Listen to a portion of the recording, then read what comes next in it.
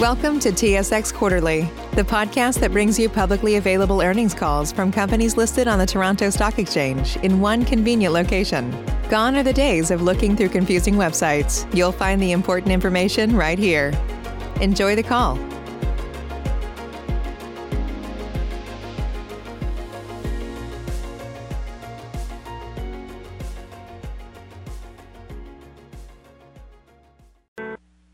Thank you for standing by. This is the conference operator.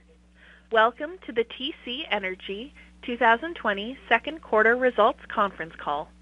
As a reminder, all participants are in listen-only mode and the conference is being recorded. After the presentation, there will be an opportunity to ask questions. To join the question queue, you may press star, then 1 on your telephone keypad.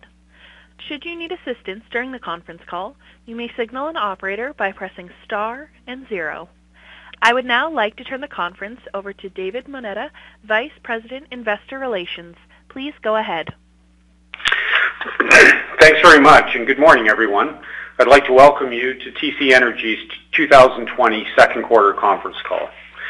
Joining me today are Russ Girling, President and Chief Executive Officer, Don Marchand, Executive Vice President, Strategy and Corporate Development and Chief Financial Officer, Francois Poirier, Chief Operating Officer and President, Power and Storage and Mexico, Tracy Robinson, President, Canadian Natural Gas Pipelines, Stan Chapman, President, U.S. Natural Gas Pipelines, Paul Miller, President, Liquids Pipelines, Bevan Wurspa, Senior Vice President, Liquids Pipelines, and Glenn Menuz, Vice President and Controller.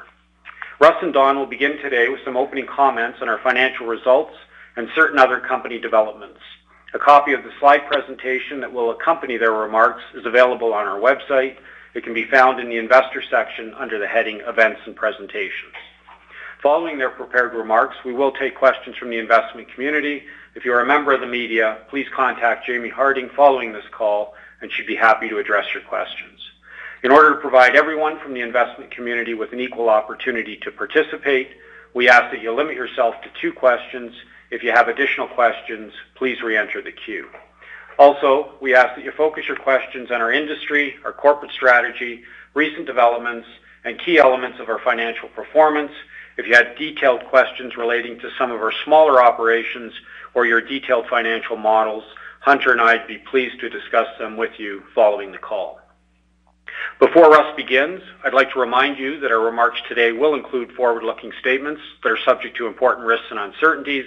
For more information on these risks and uncertainties, please see the reports filed by TC Energy with Canadian securities regulators and with the U.S. Securities Exchange Commission. And finally, during this presentation, we'll refer to measures such as comparable earnings per share, comparable earnings before interest, taxes, depreciation, and amortization, or comparable EBITDA, and comparable funds generated from operations. These and certain other comparable measures are considered to be non-GAAP measures.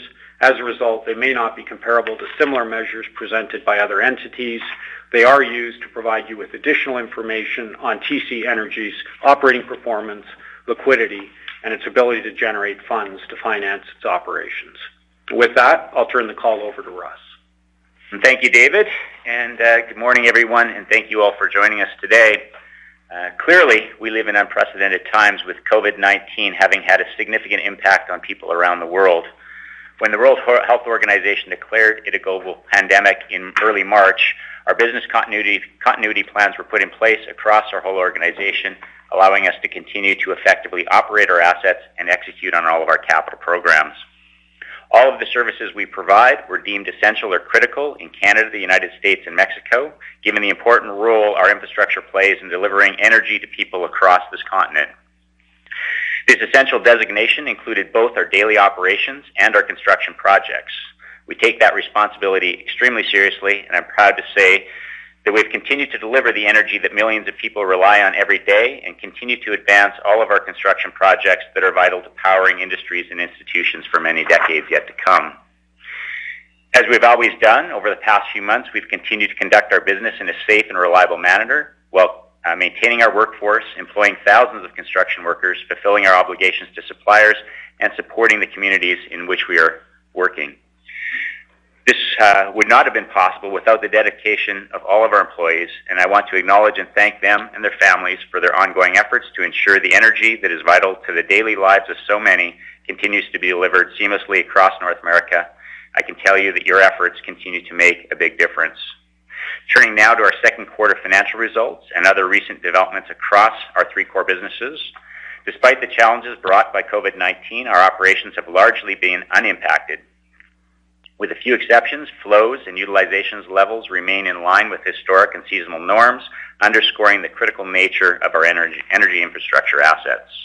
With approximately 95% of the comparable EBITDA in our company coming from regulated or long-term contracted assets, we continue to be largely insulated from the short-term volatility associated with volume throughput and commodity prices.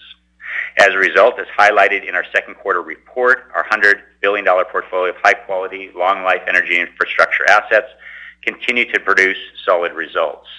We continue to realize the growth expected from our industry-leading capital expansion program, and today we are advancing $37 billion of secured capital projects. In addition, we continue to advance $11 billion of projects under development, including the refurbishment of another 5 reactors at Bruce Power as part of their long-term life extension program. Over the last 6 months, we took significant steps to fund our 2020 capital expenditure program and maintain our strong financial position despite the challenging capital market conditions that we're experiencing. More specifically, we enhanced our liquidity by more than $11 billion through the issuance of long-term debt in both Canada and the United States at very attractive rates, the establishment of an incremental committed credit facility, and various portfolio management activities, including the sale of 3 Ontario natural gas-fired power plants and the 65% interest in the Coastal GasLink project. When combined with our predictable and growing cash flow from operations, we believe that we're well positioned to fund our capital program and meet all of our other obligations. Looking forward, we expect our solid operating and financial performance to continue, and as a result, our outlook for the full year 2020 is essentially unchanged, with comparable earnings per share still anticipated to be similar to the record results we produced in 2019. While we're extremely proud of our financial performance and the significant returns that we've generated for our shareholders, we know that our ongoing success depends on our ability to balance profitability with safety and environment and social responsibility. We have a 65-year track record of safe and reliable operations, but we recognize that we can always do better.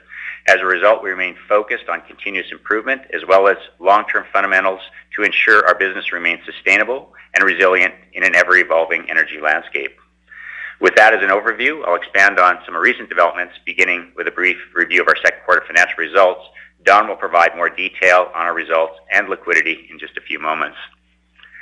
So excluding certain specific items, comparable earnings were $863 million, or 92 cents per common share for the 3 months ended June 30th, compared to $924 million, or about $1 per share in 2019.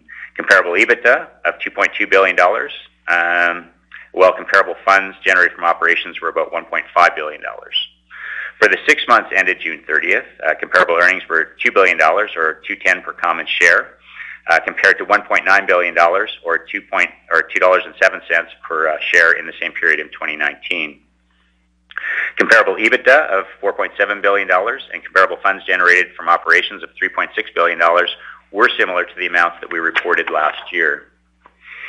Each of those amounts reflects the solid performance of our legacy assets, as well as contributions from $3 billion of new long-term contracted and rate-regulated assets placed into service in the first half of 2020.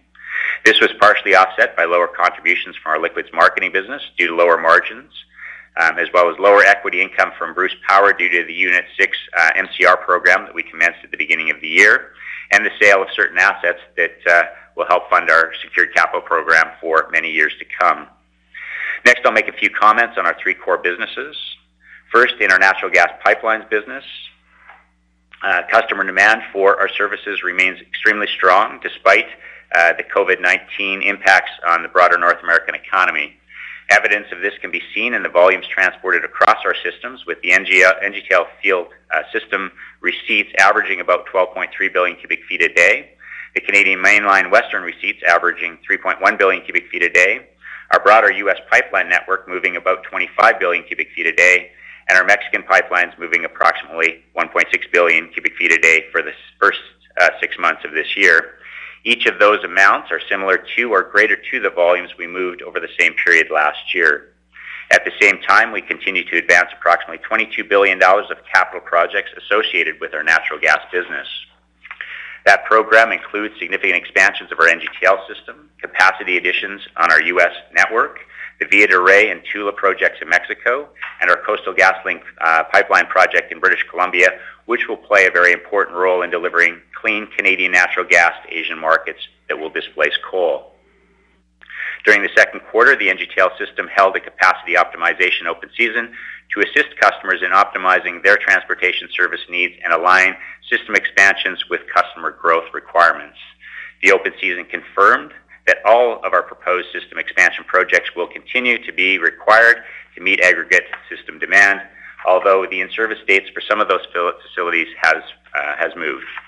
As a result, a certain amount of the capital spending plan for 2020 and 2021 will be made in 2022 to 2024.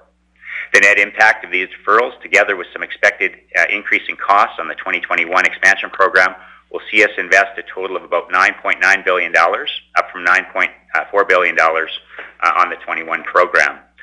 These changes have been reflected in the secured capital projects table in our quarterly report.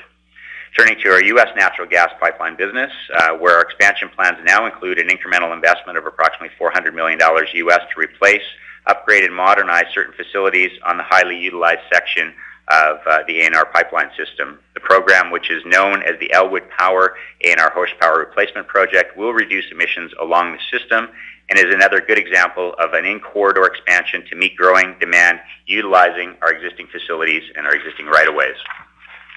Also in the U.S. pipelines business, in the coming days, our Columbia Gas Transmission System intends to file a Section 4 rate case with FERC, requesting an increase in its maximum transportation rates effective February 1st, 2021. It's Columbia's first rate case filing in over 20 years and will seek to recover our prudently incurred operating costs, as well as a fair return on and of our historical and future capital investments in this expansive system that provides our customers with reliable access to low-cost natural gas. At the same time, we will continue to pursue a collaborative process to find a mutually beneficial outcome with the Columbia Gas Transmission customers through settlement negotiations. Finally, in natural gas pipelines, construction activities continue on the 2.1 billion cubic feet a day Coastal GasLink project that will connect abundant Western Canadian Sedimentary Basin natural gas reserves to the LNG Canada plant to export from Kitimat, British Columbia. Field activity continues to increase along the route following the spring thaw. As we ramp up construction, our focus will remain on the health and safety of our employees, our contractors, and the communities through strict adherence to our COVID-19 protocols. Ongoing work includes the construction of roads, bridges, worker accommodations, and grading. Pipe delivery also continues with more than 50% of the required pipes supplied to site and the mainline mechanical construction activities planned for the balance of the summer. In May, as you know, we completed the sale of a 65% interest in the Coastal GasLink project and entered into a secured long-term project financing credit facility to fund the majority of the construction costs. This resulted in combined net proceeds of approximately $2.1 billion. Looking forward, we'll continue to work with the 20 First Nations that have executed agreements with the Coastal GasLink project to provide them with an opportunity to invest in the project with an option to acquire a 10% interest on similar terms and conditions. Turning now to our liquids business, which also generated solid results during the first half of 2020 despite the extraordinary volatility in global crude oil markets. While the volatility has had an impact on our market link and liquids marketing businesses, Keystone continued to produce solid results as it serves important markets in the U.S. Midwest and Gulf Coast and is underpinned by long-term take-or-pay contracts with very strong counterparties.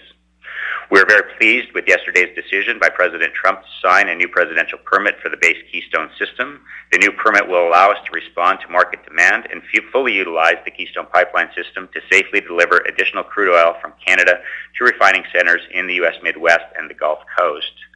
This new presidential permit will allow us to realize the benefits from the 50,000 barrel a day open season conducted in June 2019 and would anticipate starting to increase the flows in 2021. The additional crude oil that will be delivered by the Keystone pipeline will increase the secure and reliable source of Canadian oil to meet growing demand from refineries and markets in the United States. Also in the liquids business, we continue to advance construction on Keystone XL during the second quarter while managing the various legal and regulatory matters. In Canada, construction activities at our pump stations and along more than 100 kilometers of the mainline right-of-way have continued to advance. In the U.S., we are making progress on a revised 2020 construction plan, which is focused in areas where all of our permits and approvals are in place and includes facilities and pre-construction activities. At the same time, we continue to seek authorizations from the U.S. Army Corps of Engineers for the necessary permits and approvals to reconvene U.S. mainline pipeline construction in 2021. Keystone XL continues to be a very important project for both Canada and the United States. It will create thousands of high-paying union jobs and advance energy security in both nations in an environmentally sustainable and responsible way.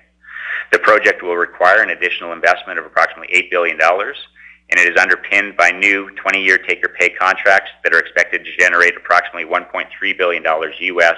of incremental EBITDA on an annual basis once the pipeline is placed into service in 2023. To advance the project, we have partnered with the Government of Alberta, who will invest approximately $1.1 billion U.S. of equity into the project and fully guarantee a $4.2 billion U.S. project-level credit facility. Once the project is completed and placed into service, we expect to acquire the Government of Alberta's equity investment and refinance the credit facility. Moving forward, we will continue to carefully manage various legal and regulatory matters as we construct this pipeline, which will have the capacity to move approximately 830,000 barrels a day of responsibly produced energy from Canadian oil sands to the continent's largest refining market, which is in the U.S. Gulf Coast. Turning now to our power and storage business, where Bruce Power continued to produce solid results through the first 6 months of this year. Also, after years of preparation, in January, Bruce Power commenced the work on the Unit 6 Major Component Replacement, or MCR project as we call it, when they took it offline here in January. We expect to invest approximately $2.4 billion in that program, as well as ongoing asset management program through 2023, when the Unit 6 refurbishment is targeted for completion and to come back online. Unfortunately, because of COVID-19, in late March, Bruce Power declared a force majeure under its contract with the Independent Electric System Operator. This force majeure covered the Unit 6 MCR, as well as certain asset management work. That said, I was pleased to report that in early May, work on the Unit 6 MCR resumed, with additional prevention measures in place for worker safety related to COVID-19. Progress is being made on critical path activities as Bruce works to isolate Unit 6 from the remaining units in preparation for the removal of the fuel channels in late third quarter. The impact of the force majeure continues to be evaluated and will ultimately depend on the extent and duration of this global pandemic. Operations and plant outage activities on all other units continued as expected in the second quarter. Finally, in power, in late April, we did complete the sale of 3 natural gas-fired power plants in Ontario, the Napanee plant, Halton Hills, and our 50% interest in the Portland's Energy Centers. Net proceeds from that disposition netted approximately $2.8 billion that will be used to fund our industry-leading capital program. So in summary, today we are advancing $37 billion of secured growth projects that are largely expected to enter service between now and 2023. We have invested approximately $11 billion into this program to date, with approximately $5 billion of those projects expected to be completed by the end of 2020. Notably, all of these projects are underpinned by cost of service regulation or long-term contracts, giving us visibility to the earnings and cash flow they will generate as they enter service. Based on the strength of our financial performance and the promising outlook for the future, earlier this year, TC Energy's board of directors increased the quarterly dividend to 81 cents per common share, which is equivalent to $3.24 per share on an annual basis. This represents an 8% increase over the amount declared in 2019 and is the 20th consecutive year that our board has raised the dividend. Over that same time frame, we have maintained consistently strong coverage ratios, with our dividend on average representing a payout of approximately 80% of comparable earnings and 40% of comparable funds generated from operations, leaving us with significantly internally generated cash flow to reinvest in our core businesses. Based on the continued strong performance of our base businesses and the organic growth we expect to realize as we advance our $37 billion secured capital program, we expect to continue to grow our dividend at an average annual rate of 8 to 10% through 2021 and 5 to 7% thereafter. So in summary, I'll leave you with the following key points. Today, we are a leading North American energy infrastructure company with a very strong track record of delivering long-term shareholder value. Our assets provide essential service to the functioning of North American society and the economy, and the demand for our services remains strong. We have 5 significant platforms for growth: Canadian, U.S., Mexican natural gas pipelines, liquids pipelines, and our power and storage business. As we advance our $37 billion secured capital program, we expect to build on our long track record of growing earnings, cash flow, and dividends per share. We also have $11 billion of projects in advanced stages of development and expect numerous other in-corridor organic growth opportunities like the $400 million Elwood Power and ANR horsepower replacement project that we announced today to emanate from our extensive critical asset footprint. Looking forward, we will remain disciplined, continuing our focus on safety, sustainability, working according to our values, and responding quickly to market signals and signposts to ensure we remain industry-leading and resilient as we grow shareholder value. I'll now turn the call over to Don, who will provide you more details on our second quarter results and our financial position. Don, over to you. Thanks, Russ, and good morning, everyone. As outlined in our results issued earlier today, net income attributable to common shares was $1.3 billion, or $1.36 per share in the second quarter of 2020, compared to $1.1 billion, or $1.21 per share for the same period in 2019. For the 6 months ended June 30th, 2020, net income attributable to common shares was $2.4 billion, or $2.59 per share, compared to net income of $2.1 billion, or $2.30 per share in 2019. Second quarter results included a $408 million after-tax gain on the sale of a 65% interest in Coastal GasLink, along with an incremental $80 million after-tax loss on the disposition of the Ontario natural gas-fired power plants. Second quarter 2019 also included certain specific items as outlined on the slide and discussed further in our second quarter 2020 report to shareholders. These specific items, as well as unrealized gains and losses from changes in risk management activities, are excluded from comparable earnings. Comparable earnings for the second quarter were $863 million, or 92 cents per common share, compared to $924 million, or $1 per common share in 2019. For the 6 months ended June 30th, 2020, comparable earnings were $2 billion, or $2.10 per share, compared to $1.9 billion, or $2.07 per share in 2019. Turning to our business segment results on slide 15. In the second quarter, comparable EBITDA from our 5 operating segments was $2.2 billion, a $125 million decrease compared to 2019. Canadian Natural Gas Pipelines comparable EBITDA of $621 million was $93 million higher than second quarter 2019, primarily on account of increased rate base earnings, as well as flow-through depreciation and financial charges on the NGTL system from additional facilities placed in service. NGTL system net income increased $21 million compared to the same period in 2019 as a result of a higher average investment base from continued system expansions and reflects an ROE of 10.1% on 40% deemed common equity, while net income for the Canadian Mainline decreased $3 million, largely due to lower incentive earnings. U.S. Natural Gas Pipelines comparable EBITDA of $595 million U.S., or $824 million Canadian in the second quarter, fell by $46 million U.S., or $33 million Canadian compared to 2019, mainly due to the sale of certain Columbia Midstream assets in August 2019, as well as increased operating costs on Columbia Gas. Mexico Natural Gas Pipelines comparable EBITDA of $130 million U.S., or $181 million Canadian, rose $23 million U.S., or $40 million Canadian versus second quarter 2019, primarily due to Sur de Texas equity income resulting from the commencement of transportation services in September 2019 and lower interest expense attributable to the weakening of the Mexican peso. Liquids Pipelines comparable EBITDA declined by $150 million to $432 million in the second quarter, driven by lower uncontracted volumes on Keystone, decreased margins from liquids marketing activities, and the sale of an 85% equity interest in Northern Courier in July 2019.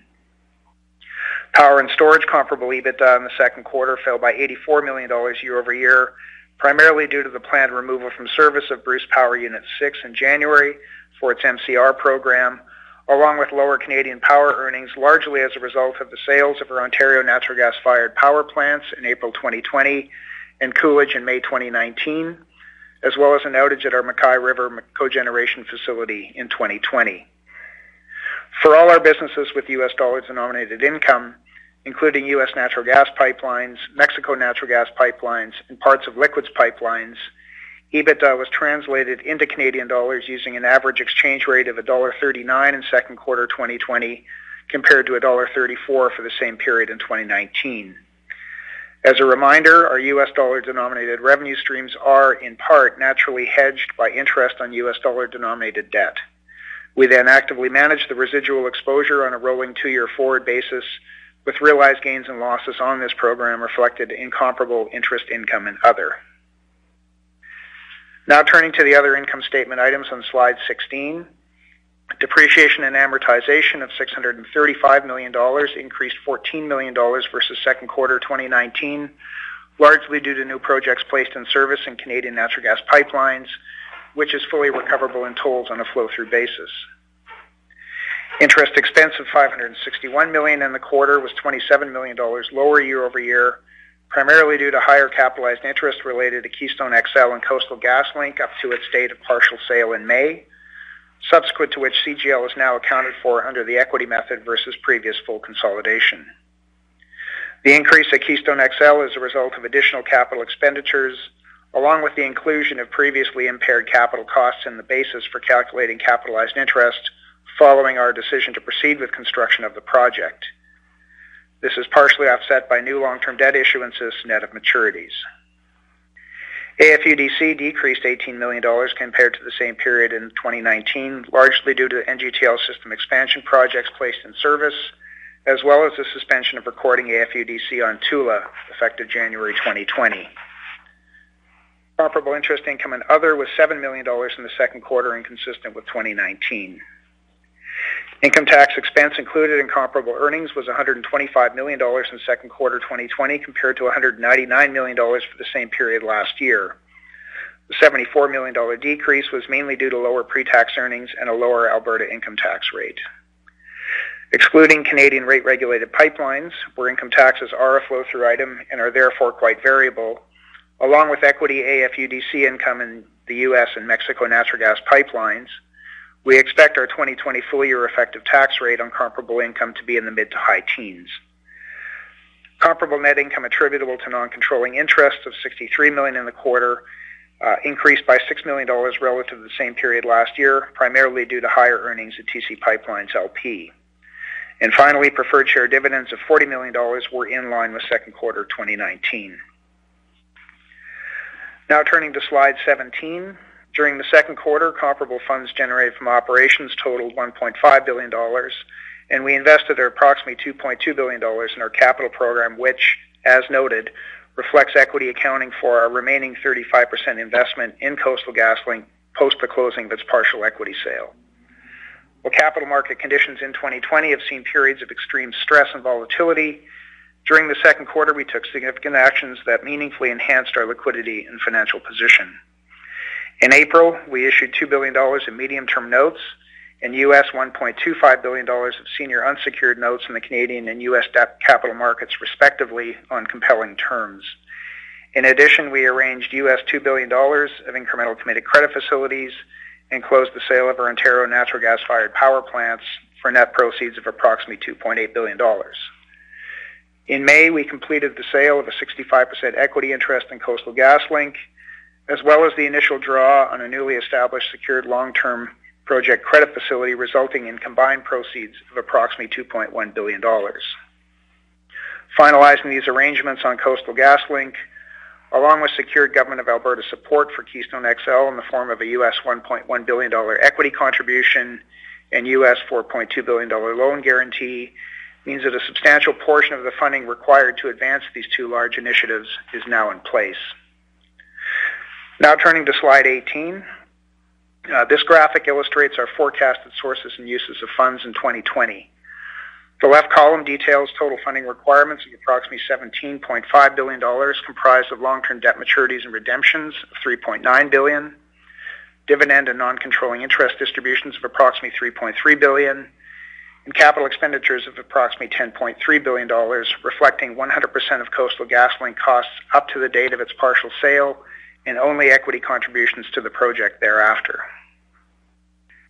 Funding sources are shown in the second column and include forecast internally generated cash flow of approximately $7 billion, proceeds from the disposition of our Ontario natural gas-fired power plants, sale of a 65% interest in Coastal GasLink, and associated project-level financing at CGL, which together generated approximately $4.9 billion, the Government of Alberta's equity investment in Keystone XL of US $1.1 billion, and $4.1 billion comprised of long-term debt that was issued in April, along with movements and balances of cash held and commercial paper outstanding.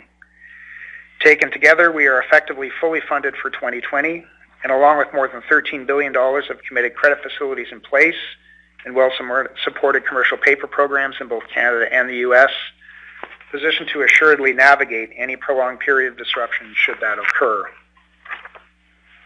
Now turning to slide 19.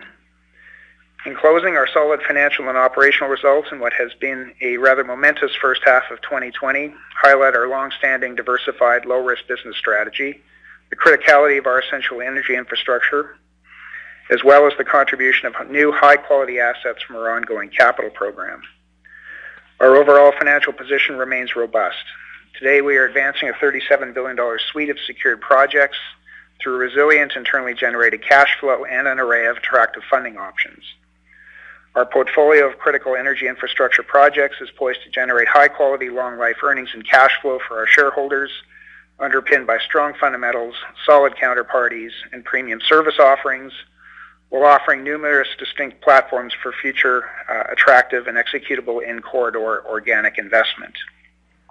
That is expected to support annual dividend growth of 8 to 10% in 2021 and 5 to 7% thereafter.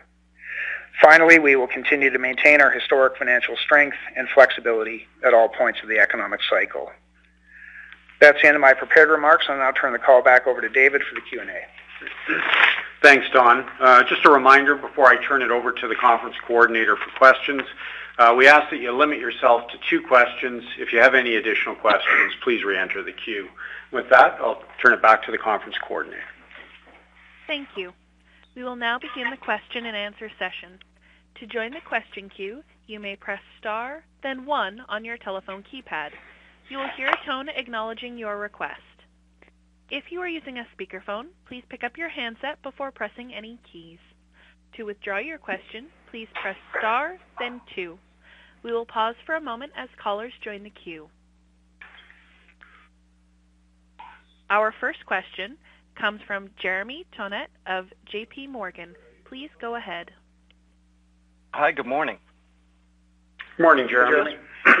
Thanks. Just wanted to start off with KXL and wanted to see, I guess, to hit the 2023 in service as you envision it now, how do you see the kind of legal hurdles or legal challenges, going at this point? Just trying to get a feeling for how much contingency is built in there and what milestones we should be looking for, try to get a better feeling for, how that would progress. And I guess, what type of outcomes there would have you guys kind of step away from the project on the legal challenge side? Thanks, Jeremy. This is Bevan. With respect to the legal challenges, there are 2 lawsuits, the first of which challenging the presidential permits and the balance challenging our ability to advance construction in certain areas that have wetlands. Our schedule and plans can accommodate We're still targeting our 2023 in-service date at this point. And we anticipate resolving these issues through the balance of this year and into next. Got it. And just want to, I guess, pivot, if I could, towards what type of appetite you guys might have for what might be thought of as kind of like greener investments, if you will. The pumped hydro storage there, I was wondering if you might be able to update us on thoughts on that and appetite for projects like that. And then I guess also down the line, if hydrogen logistics could fit into your plans at all, or any thoughts given that's kind of later dated at this point. Thanks, Jeremy. It's Francois. With respect to our appetite for those types of investments, and the pump storage project being a great example, as we've talked about our strategy for our power and storage business, we expect to be looking to invest and diversify by fuel type into other types of fuels other than our traditional natural gas-fired businesses, investing in along the theme of firming resources as renewables increase as a percentage of the fuel mix. There'll be a need for more storage across various systems. So, as we've mentioned, we've got the Meaford project in Ontario. That's a 1,000-megawatt pump storage project that's been proposed. It's still early days on that one. We're continuing with extensive consultations with the communities. We've made significant design changes to the project to address their feedback, and FID on that project is not expected to take place until the 2023 timeframe. The next step is really to continue with conducting environmental assessments once we've gained permission from the Department of National Defense to access the land on a longer-term basis.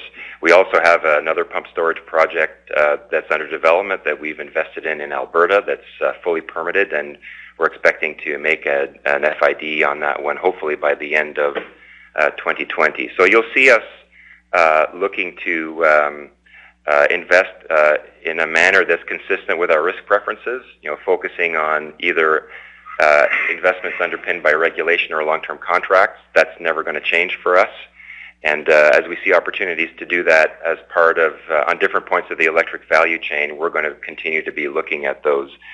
As to hydrogen, it's an interesting concept. We'll continue to monitor these and other technological advancements.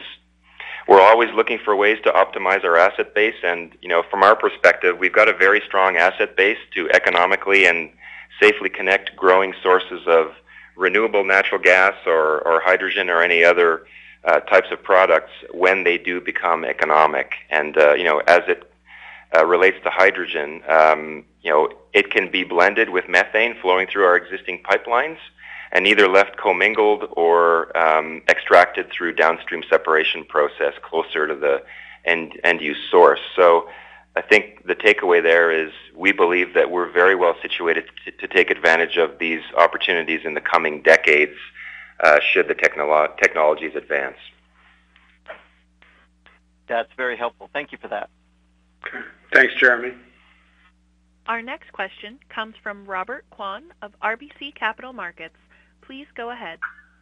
Good morning. If I can just start with the Columbia rate case and just to get some extra details.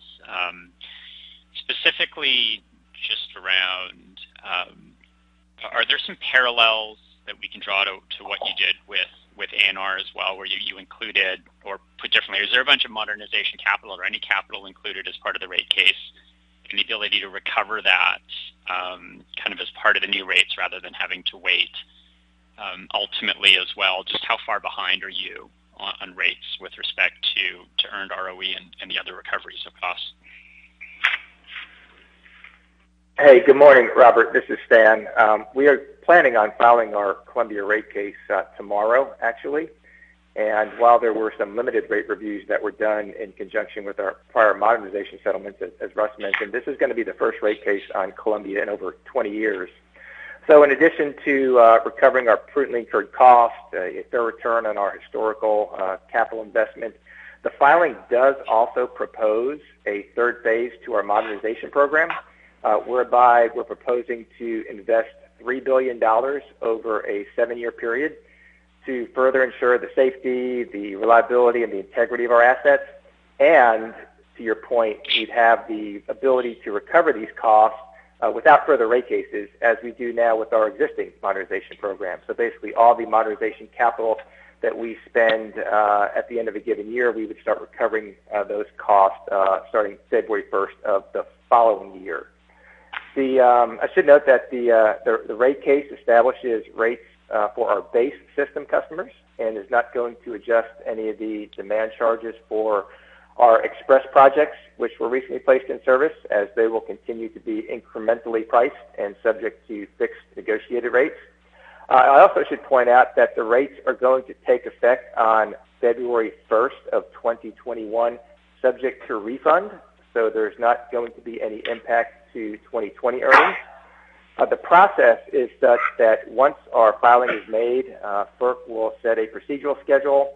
That schedule will include a hearing before an administrative law judge, likely sometime towards the end of next year.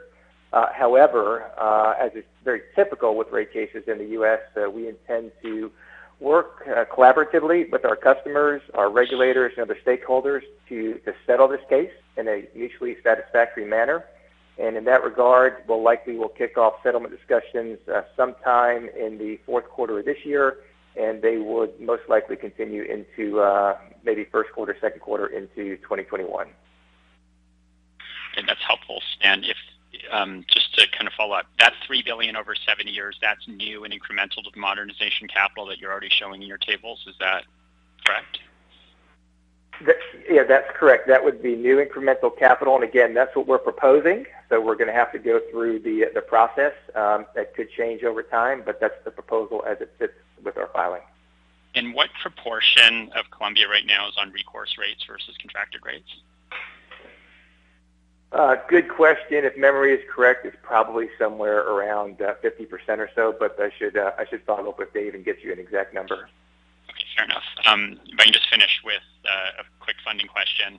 Just you mentioned that you're going to be filing the ATM this quarter, and that had been previously specifically earmarked for KXL. Is that completely still the case, or do you have any anticipation to need it for non-KXL purposes? Yeah, hi Robert, it's Don here. We announced it along with KXL. We don't have any intention to use it. It's not part of our base funding plan for Keystone XL.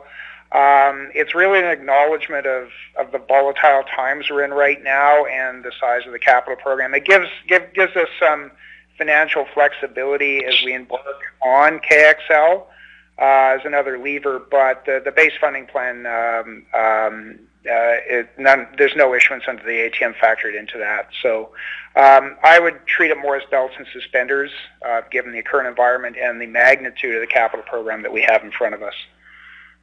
Okay, that's great. Thank you very much. Okay. Thanks, Robert. Our next question comes from Robert Catellier of CIBC Capital Markets. Please go ahead. Hi, good morning. Can you just elaborate on how you plan to achieve the higher capacity on Keystone allowed in that presidential permit? Is this a DRA-only solution, or will it be pump stations and looping? So really I'm trying to get a sense of what other work you might have to do on the permitting, and if you could also address cost and timing. Thanks, Robert. It's Bevan. The incremental 50,000 barrels a day that we contracted through the open season mid last year is available to the system based on using increased DRA as you suggest. No further pump stations or other capital is required to accommodate that increase. Okay, and just the bigger picture here, as you're looking to the 5 to 7% long-term growth rate. How much of that is contemplated from just the existing footprint, or stated another way, how important is it to develop another platform such as the green energy that was discussed earlier, or other parts of the value chain or other jurisdictions that are less complicated in permitting compared to North American pipelines? Yeah, it's Don here. Beyond KXL and Coastal GasLink, it doesn't factor in any what we would consider mega projects, and even with those projects, we look at our 100,000 kilometer of pipe right away right now, with the opportunities that just organically come off of that. You've seen some today with Elwood. You've heard from Stan on potentially a Modernization 3 program. These are just examples of that. Singles and doubles with lower execution risk that can come off of that. I'd also point to additional 5 units at Bruce that need refurbishment going forward. So where we land in that 5 to 7% range will depend on the mix of projects that comes out of our organic programs here, how we execute on them, and the cadence of those. I think we indicated that at Investor Day. So it's not necessarily predicated on large-scale new platforms coming into service here and building off of those. So we get about 3 years visibility on projects. That's what it takes for landing, from the commercial landing of these to getting through the regulatory permitting process and getting shovels in the ground. So we're starting to look at stuff mid-decade now. We might get greater visibility on things like that. Francois alluded to the pump storage project that we're looking at in Ontario. These are the kind of longer tail opportunities that may be not in that that KXL or CGL kind of footprint range, but could meaningfully contribute to that growth going forward. Or maybe I just add to Don's comments. I think what we've always said is if we can reinvest our free cash flow, the 60% that's generated on an annual basis into our core businesses, and get a return in that sort of 7 to 8% kind of range, we can generate that kind of 5 to 7% growth rate. Pick a number. That number happens to be about $5 billion on an annual basis that we're looking for right now. And as we look at the portfolio, as Don said, it's not a big stretch for us to say that we can find $4 to $5 billion of in-corridor expansion. I mean, we'll always look for other platforms for growth, but as we think about our platform, you just think about this quarter where we brought on the Elwood project, for example, $500 million Canadian in a sense, and we've done that sort of quarter on quarter here over the last while. So getting to $5 billion of capital investment in our corridors doesn't seem to be a stretch. As Don said, our maintenance capital, which is for the most part rate regulated, is a couple $1 billion a year that we get return of and on capital on. As Stan pointed out, as modernization programs going forward will be over and above that. You add to that, these in-corridor expansions that we're talking about, Bruce Power on an annual basis, if we do complete the balance of the 5 more unit replacements, on average, that's $1 billion a year over the next decade or so. You think about the expansions that we've talked about across the system, into Mexico and other places. You quickly add up to numbers that can exceed $4 to $5 billion a year. So we'll be, I think, continuing to be in capital rationing mode and making sure that we allocate capital to the very best projects. And what we found is the very best projects are the smaller ones, $500 million to $1 billion. They generally give us higher returns, and we don't have the same resistance as we do to large scale multi-jurisdictional projects that are greenfield. So we're, I guess from my perspective, over the last 20 years or so, you can see that we've reinvested $100 billion into our core businesses and generated that sort of 7% growth rate in earnings and cash flow per share. I'd expect that to continue. Looking forward, I'd say our visibility of opportunities to reinvest our free cash flow are probably greater now than at any time in our history, and it's primarily related to continued increase in demand for energy. At the same time, a difficult environment to build new greenfield things in, which has pointed us back to these in-corridor expansions. And I mean, I can go through numerous ones: the GTN expansion, our Iroquois expansion, our BXB expansion in the U.S., attaching to LNG facilities. Is that the in-corridor expansions are things that can get done, and our customers know that, and they're looking at us for solutions to continue to meet their growing energy demands. Okay, thank you for those comments. Thanks, Rob. Our next question comes from Linda Erzgalis of TD Securities. Please go ahead. Thank you. I have a question for Devin as a follow-up to Robert Catelier's question on your Keystone debottlenecking. I'm just wondering, beyond the initial 50,000 barrels per day that you've already commercially underpinned, how might we think of the timing and the ramp and the commercial attributes of the remaining 120,000 barrels per day that was, I believe, also on the amended presidential permit? Yes, thanks, Linda. So we've been making excellent progress. As you're aware, last year we had an incident at Edinburgh, and we've been working on our pipeline integrity projects to reestablish and expand the capacity on our base system. The new amended permit allows us to bring on and ramp up that growth of 50,000 barrels a day in the 2021 timeframe, once we've established that we can safely deliver our product. So the balance, we still remain 35,000 barrels a day of spot on the system, and any incremental increase thereafter will determine whether or not there's market demand and capability to use that incremental capacity. And that would require some sort of additional pumping and looping, or what would be the scope and scale of any sort of investments required to add beyond that? No, again, that would, the initial, as I mentioned, on the 50,000, that is purely through DRA. Any other incremental, we'll just look at optimizing the base system. It may have some modest capital requirements, but we'll look at those in the future. That's helpful. Thank you. And a follow-up question with respect to the Columbia Gas rate filing. I guess we'll see it filed tomorrow. But how can we think of, if you were to get everything that was applied for, what would the lift be in EBITDA for the company, potentially? Yeah, Linda, this is Stan.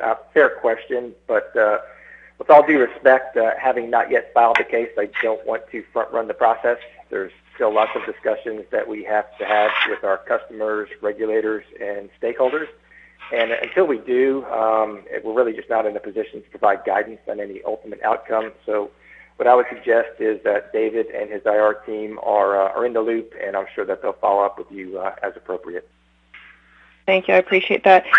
Are you able to share any attributes beyond the scale of the modernization that would be new and significant step changes in kind of the current run rate of how you're running Columbia Gas? Yes. Again, just out of respect for the process, I'd rather not go into any details because we have not yet shared all this with our customers. So if I could just ask you to maybe hold that question and we could follow up with you in the not too distant future. Will do. Thanks so much, Stan. Okay. Thanks, Linda. Our next question comes from Asit Sen of Bank of America. Please go ahead. Thanks. Good morning. Just coming back to the ESG energy transition topic. As you look into the future scenarios, just wondering how you're thinking about, the financial framework, discount rate, terminal value, for these green projects to attract capital. Just broadly, how you're thinking about it. Yeah, I'll start out. It's Don here. We would look at them similar to our existing investments. We're not looking to deploy capital below our cost of capital. We're looking for a decent return on it, and factored into that is exactly what you've outlined. What's your cash flows during the project, during the contract length, or within rate base? And it depends on the technology and the contractual structure and the regulatory structure that is behind these things. How much residual risk or how much residual value is associated with a post-contract period? I think, generally speaking, I would say that we'll continue to look at fundamentals. From a fundamental perspective, is there demand for that project? And evidence of that usually is in somebody willing to pay for that under some sort of contractual or rate regulated structure.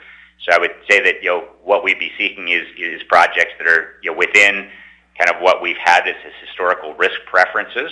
And I would expect that our discount rates will be therefore similar to our discount rates that we would apply to existing projects.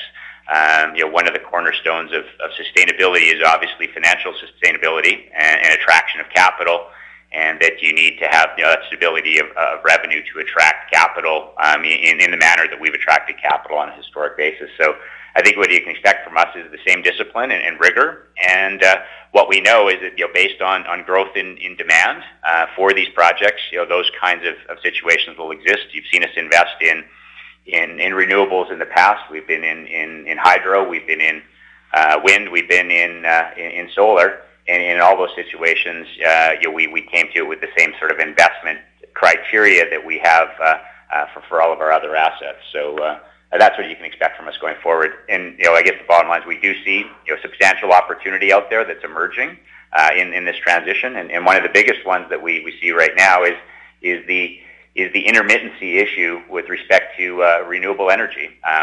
Either through batteries or pump storage or some way, we're going to have to sort of fill that intermittency.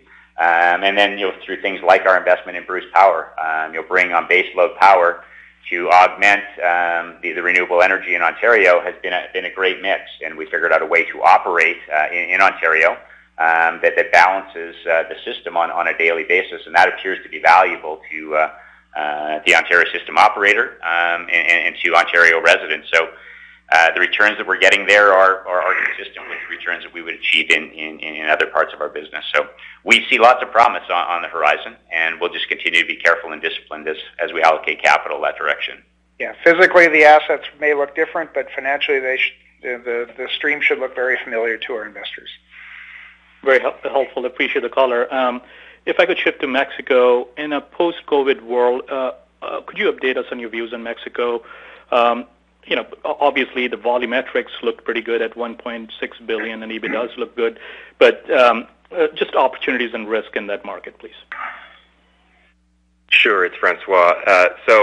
I think we take a long-term perspective on Mexico. We think that the growth and introduction of low-cost natural gas from the U.S. Gulf Coast into the Mexican economy is a strong strategic imperative for the country. It'll be a strong driver of macroeconomic growth going forward, and it's consistent with the Mexican government and the CFE's ambitions with respect to power generation and its own market share ambitions. The way they're going to achieve those targets is through increased supply of natural gas into the country. So our asset position there, once again, long-term contracts, 20 years or longer, U.S. dollar denominated, with a creditworthy counterparty, are consistent with our risk preferences. We're comfortable with our investments in the country, and to the extent there's opportunity, and we do see some opportunity for us to increase connectivity. We've built the backbone now, and we're completing work on the backbone of the infrastructure in Mexico. There'll be an opportunity for us to increase asset utilization through connecting with additional power plants, with additional industrial load, be it petrochemical or otherwise. And so in the medium term, that's what I think you'll see from us in terms of incremental capital investment. Those tend to be along the corridor, lower risk, and reasonable returns.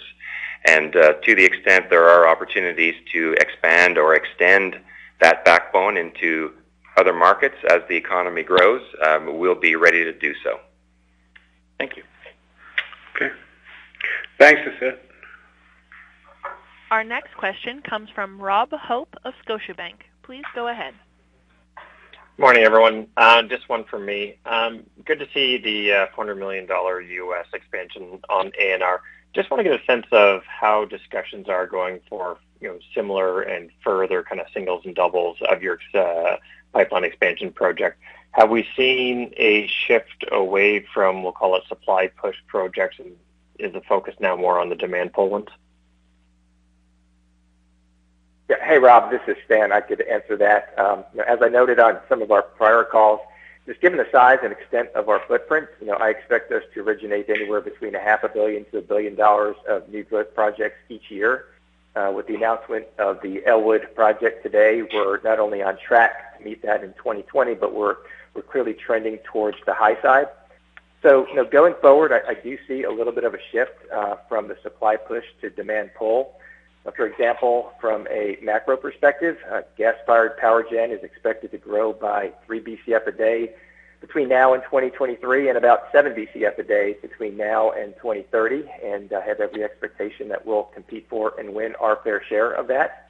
As a matter of fact, we're currently pursuing a couple of other gas-fired power gen projects right now on the ANR and Columbia system, one of which is very similar to the Elwood project, and I think we'll have at least one of them closed out by year end.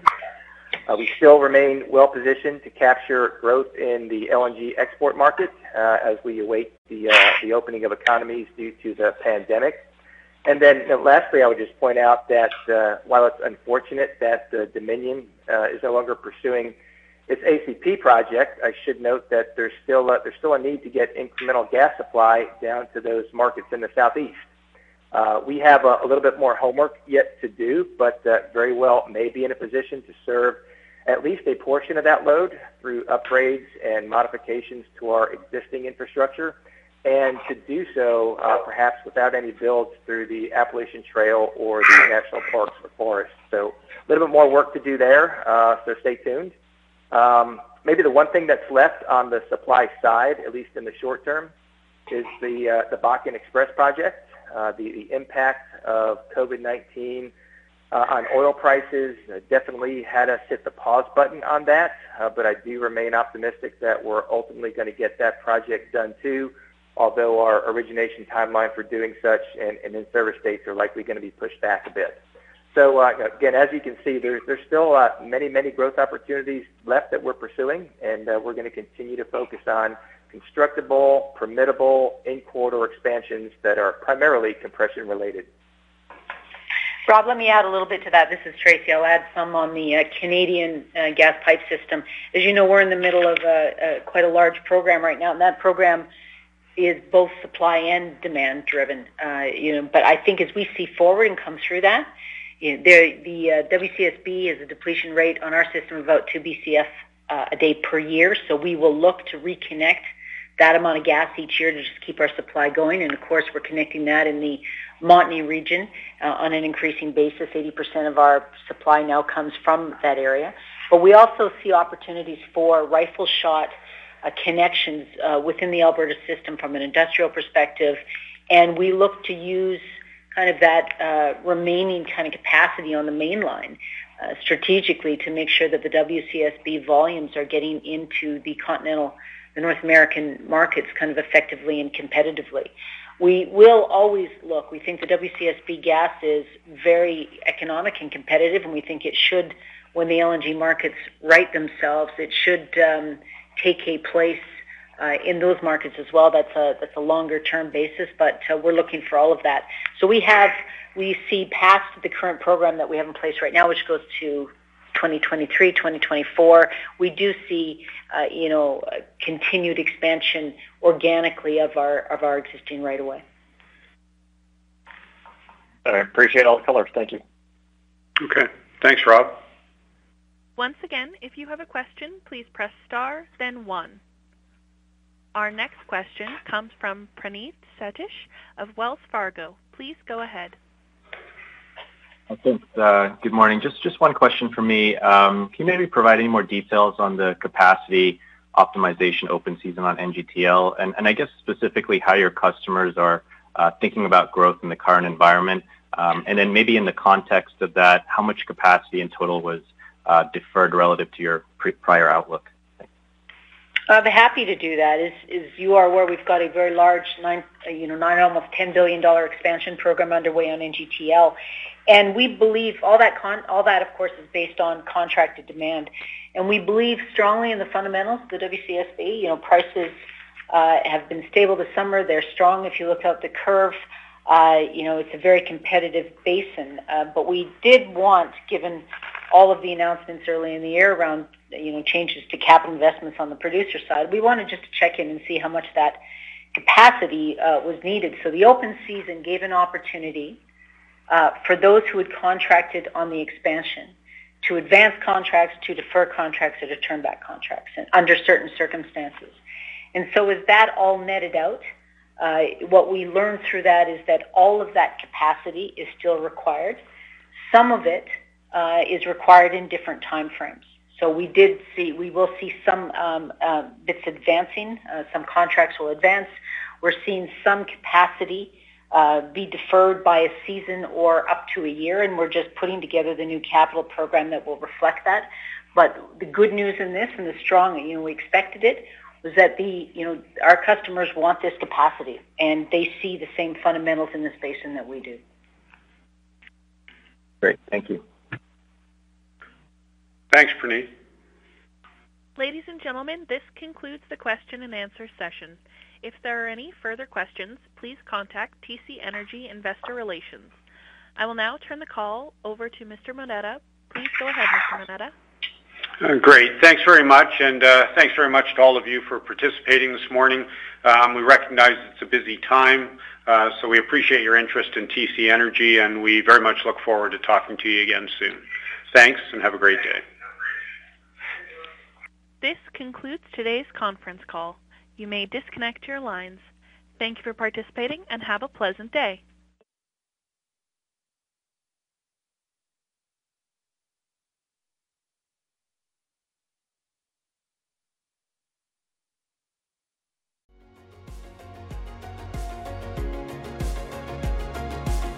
Thank you for listening to TSX Quarterly. If you enjoyed the cast, remember to leave a good rating. And remember, for any additional inquiries, please consult the company's investor relations section on their website. See you next time.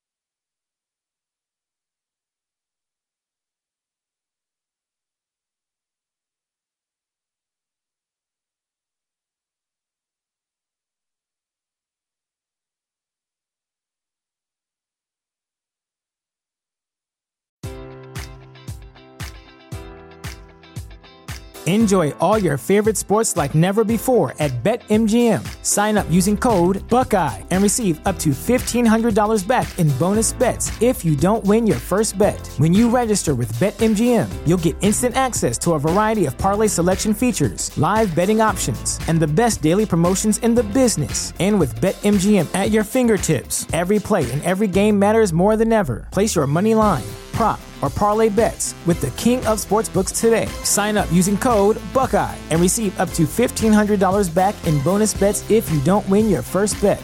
BetMGM and GameSense remind you to play responsibly. 21 plus and present in Ohio, subject to eligibility requirements. Rewards are non-withdrawable bonus bets that expire in 7 days. Gambling problem? Call 1-800-GAMBLER. In partnership with MGM Northfield Park.